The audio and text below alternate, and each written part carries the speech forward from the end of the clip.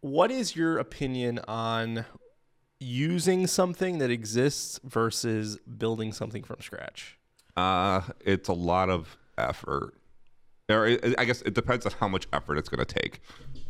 So, I mean, you're not going to rebuild like a search engine or something like that. Like, you want to reuse it. Yeah. But even for something smaller, like, just recently I had to build an offline checker to kind of see, like, okay, like, do they have network? And then if they don't, like, let's ping some sort of icon file and make sure, like, they're truly offline because your browser might lie to you. Yeah, there's a ton of those libraries out there, little itty bitty JavaScript libraries that tell you if you're online or not. Or I'm thinking, like, or even the, was it that Node package that took everything down when it got delisted?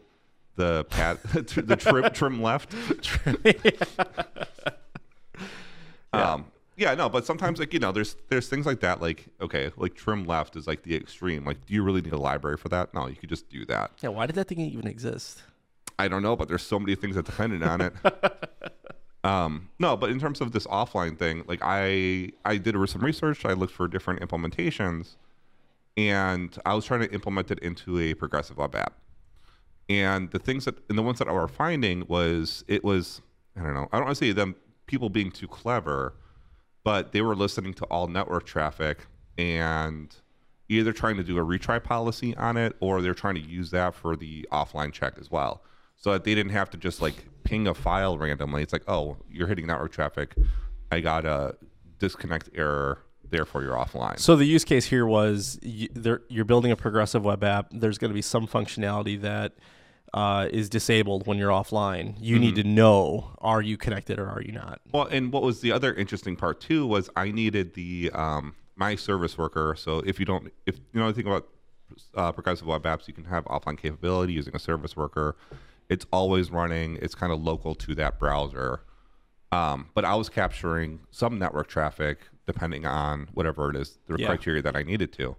So what would happen is when I was online, it would make the call. The offline library was intercepting that call, and then the service worker was intercepting that call. So something that should have been one call ended up being 3 or 4, depending on the scenario that it was in.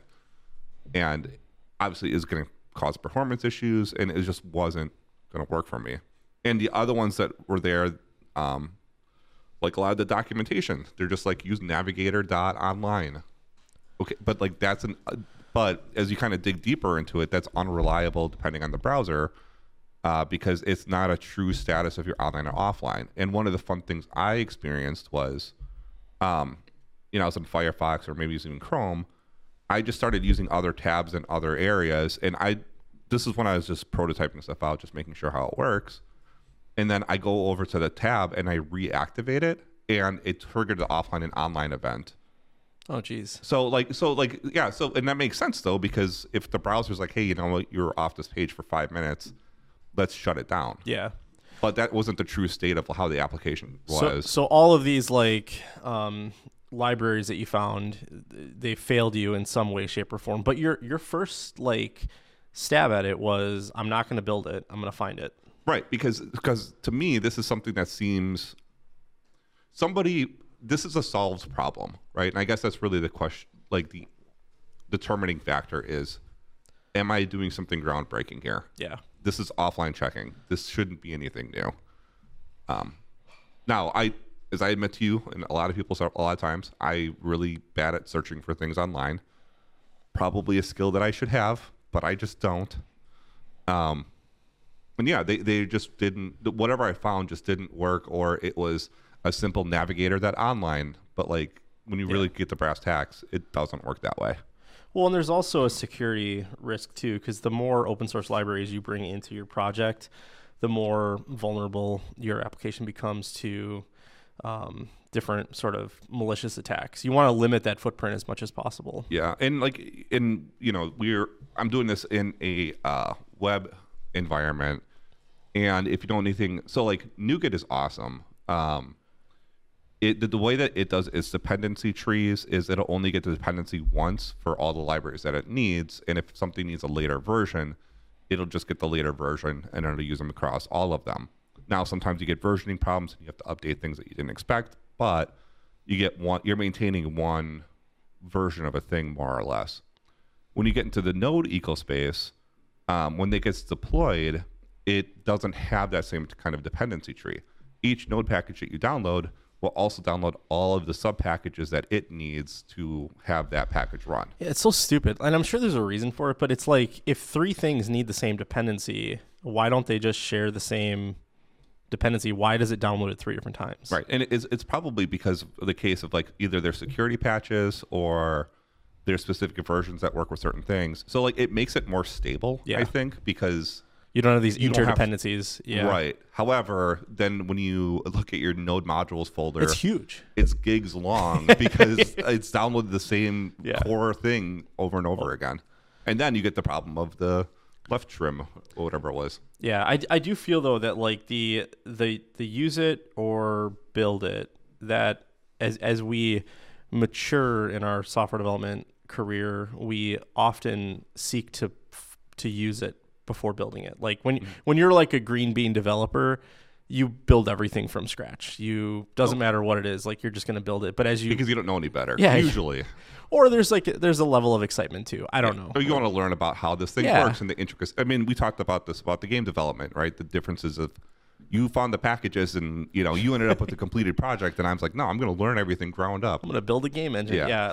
But I think as a developer matures, they realize that they take more joy in completing projects and not necessarily the process of getting there. I think if you really love the process, you probably enjoy building things. But if you enjoy the output or the finished work more, to expedite things, you're going to look to leverage what other people have done. Yeah. Well, and I wouldn't discount the people that, because I could see some people that just want to know the technical know-how.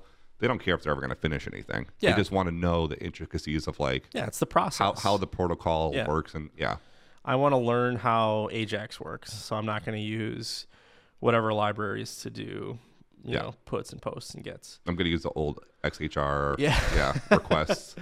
Yeah. But as you mature, and maybe it's, because it's been there, done that. I know how it works, so I don't really care to repeat myself 1,000 times. You look for shortcuts, and for me personally, it's because I'm lazy. I would rather, if I can get something done in 10 minutes versus an hour, I'm gonna choose 10 minutes every time. Yeah. Well, and then there's also the maintenance aspect of the whole thing too, right? So like I'm thinking another job that I worked at, they built their own test automation framework. It's something that Selenium and it's really a thing that Selenium already had in place. But they wrote their own custom way of doing it, their own UI over it, and now what you have is you have this proprietary piece of information that now when somebody comes in, now you got to maintain it, document it, teach it. Yeah, I'm thinking about one of the products we worked on where we implemented an open source identity platform. It handled like user authentication. Now we implemented it almost like standard, but like as it evolved, we sort of, I don't want to say bastardized it, but like we turned it into something more than it was meant to be. And it got to the point where we needed to upgrade it, and that became quite challenging because we had modified it so much. So, side tangent, all that work, unnecessary. Really? I figured it out all within leveraging the existing system, existing framework. There was one project on GitHub that he did not come across. That literally had the Azure AD implementation in there. That's not a tangent. It's quite relevant to this conversation. We wanted to integrate with a third-party authentication provider. We wanted like this federated trust between our authentication system and another one. Yeah, it's kind of treating it like Auth0 more or less. So we took the route of, well, we conceptually know what we need to do, so we're going to start building it, to do it, only to find out, I don't know how hundreds of hours we spent on that. Hey, it already exists. Yeah. Well, I also, not all the time was not wasted. Like a lot of what he did was upgrading it. Well, no, he also implemented. He also did implementation or enhancements that he needed to as well. So that all came over. But wasn't there like a .NET upgrade too that he had to do for that? That he thought he needed to do. He didn't. He never did it. Didn't need to do it. Oh, yeah. Yeah. because I don't know it. This is kind of one of those things of like, this is a tangent. Trust your seniors or not. Oh, I was because like, you just told him to do it, and he's well, like, okay. I said this shouldn't be that bad. This should be only a couple days of work, and then now we're a month in, and then I come in because I have the time finally to kind of. I mean, again, this is me probably doing too much, but I finally had a time after a month to help him out, and then I was like, hey, you know what? Let me just see if I can tackle this from another angle. Less than one day up and running. Sometimes, though, just that perspective is all it takes. Like, it's not a knock on him, but you just kind of, you work a groove in your mind, and you just need that outside perspective to, I mean, that's why pair programming is so... Yeah, so effective. Yeah.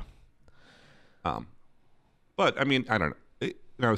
It's not like he didn't ask for help along the way as well. You're just a bad manager. No. Yeah, well, no, I was a bad architect. Bad architect, yeah. I had a call today with a client, and they're building a new mobile app. It's a progressive web app, and they're merging with another company who has their own mobile app. And both companies are like, we want to maintain our independence from one another, but we want to leverage each other's assets as best as possible. So I started walking down the road of, well, we don't have a mobile app. You do. You got some of the work done already. Let's lean on you. Let's leverage your assets, and let's build on top of it. That was my first go at it. Right. But after talking to the developers, the architects of this mobile app, I'm realizing that trying to leverage what they've built is going to create more problems than if we were to do a loosely coupled architecture between the two systems. Mm-hmm.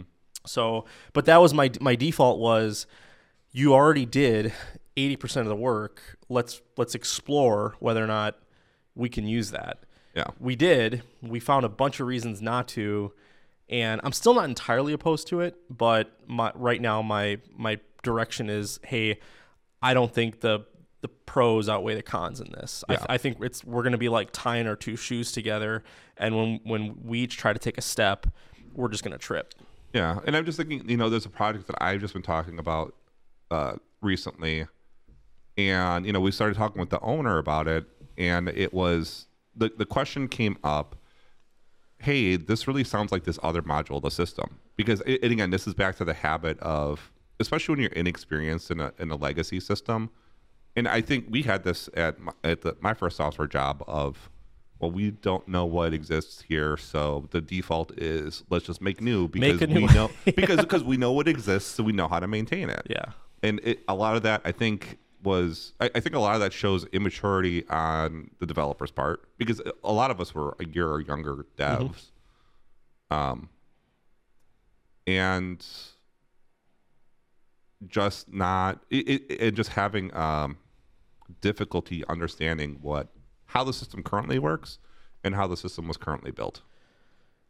Yeah, you have to treat every enhancement to a system, every modification, like you're adding risk and tech debt, future tech debt. Because every line of code is risk. Yeah, so the more you can leverage what you have done, the better. But that's not the silver bullet. There are going to be cases where you should rewrite something from scratch. My example was a great one. Mm-hmm. Your example of the offline thing was a great one. But I think every developer should start with, let me see what's out there, and if that doesn't work, or if that creates more problems than it solves, then you should be confident in your decision to build something from scratch. Right. And have the idea, and this is, I know what I've said about, the place I was just at. You're going to be challenged on your idea. You just need to know why you're making it. Yeah. I mean, because somebody, and this is back to your idea, there might, just perspective might help out figure out why it is or is not a good fit. Well, and I like to not be too attached to my ideas. I go into every meeting with the assumption that I'm wrong, and I encourage people to challenge my ideas. I know some developers who, when they're challenged, they sort of get defensive and they take it personally. No one's attacking you when they try to poke holes in your idea. Mm-hmm. What they're trying to do is protect you and to help you see. Now, some people can be jerks about it, Yep. but try to separate yourself from your ideas and focus on the project and the problem. Well, and honestly, my advice for that is because some people just attack and like that's never going to work. Yeah. Right. And it's usually it's either one of two things. It's either the person said it's not going to work and here's the solution, or you got the other person who just completely shuts down. And honestly, for me, you just have to like brush them away because they're not there to help the conversation. Like they're not contributing in any meaningful way. Now, go ahead. Well, and like I can think of some people like, I know I've had the conversation like, I don't think that's going to work, but I can't articulate why. Then it's okay. Let's explore this path together and see kind of where you're thinking. And sometimes they come around. Sometimes you see what they are trying to see. But yeah. I like to also, if somebody says this is a bad idea, they should have an idea or at least be willing to come back to the table later with an idea. Mm-hmm. But for them to just shoot down your idea for whatever reason, a bad idea, if it's the only idea, is still better than no idea. Right. Yeah. I mean, as long as it can get the job done. As long as it can get the job done. Yeah. And I think I've talked about this with estimates too, right? Like even estimating something, I have to have a front to end implementation. Doesn't have to be good.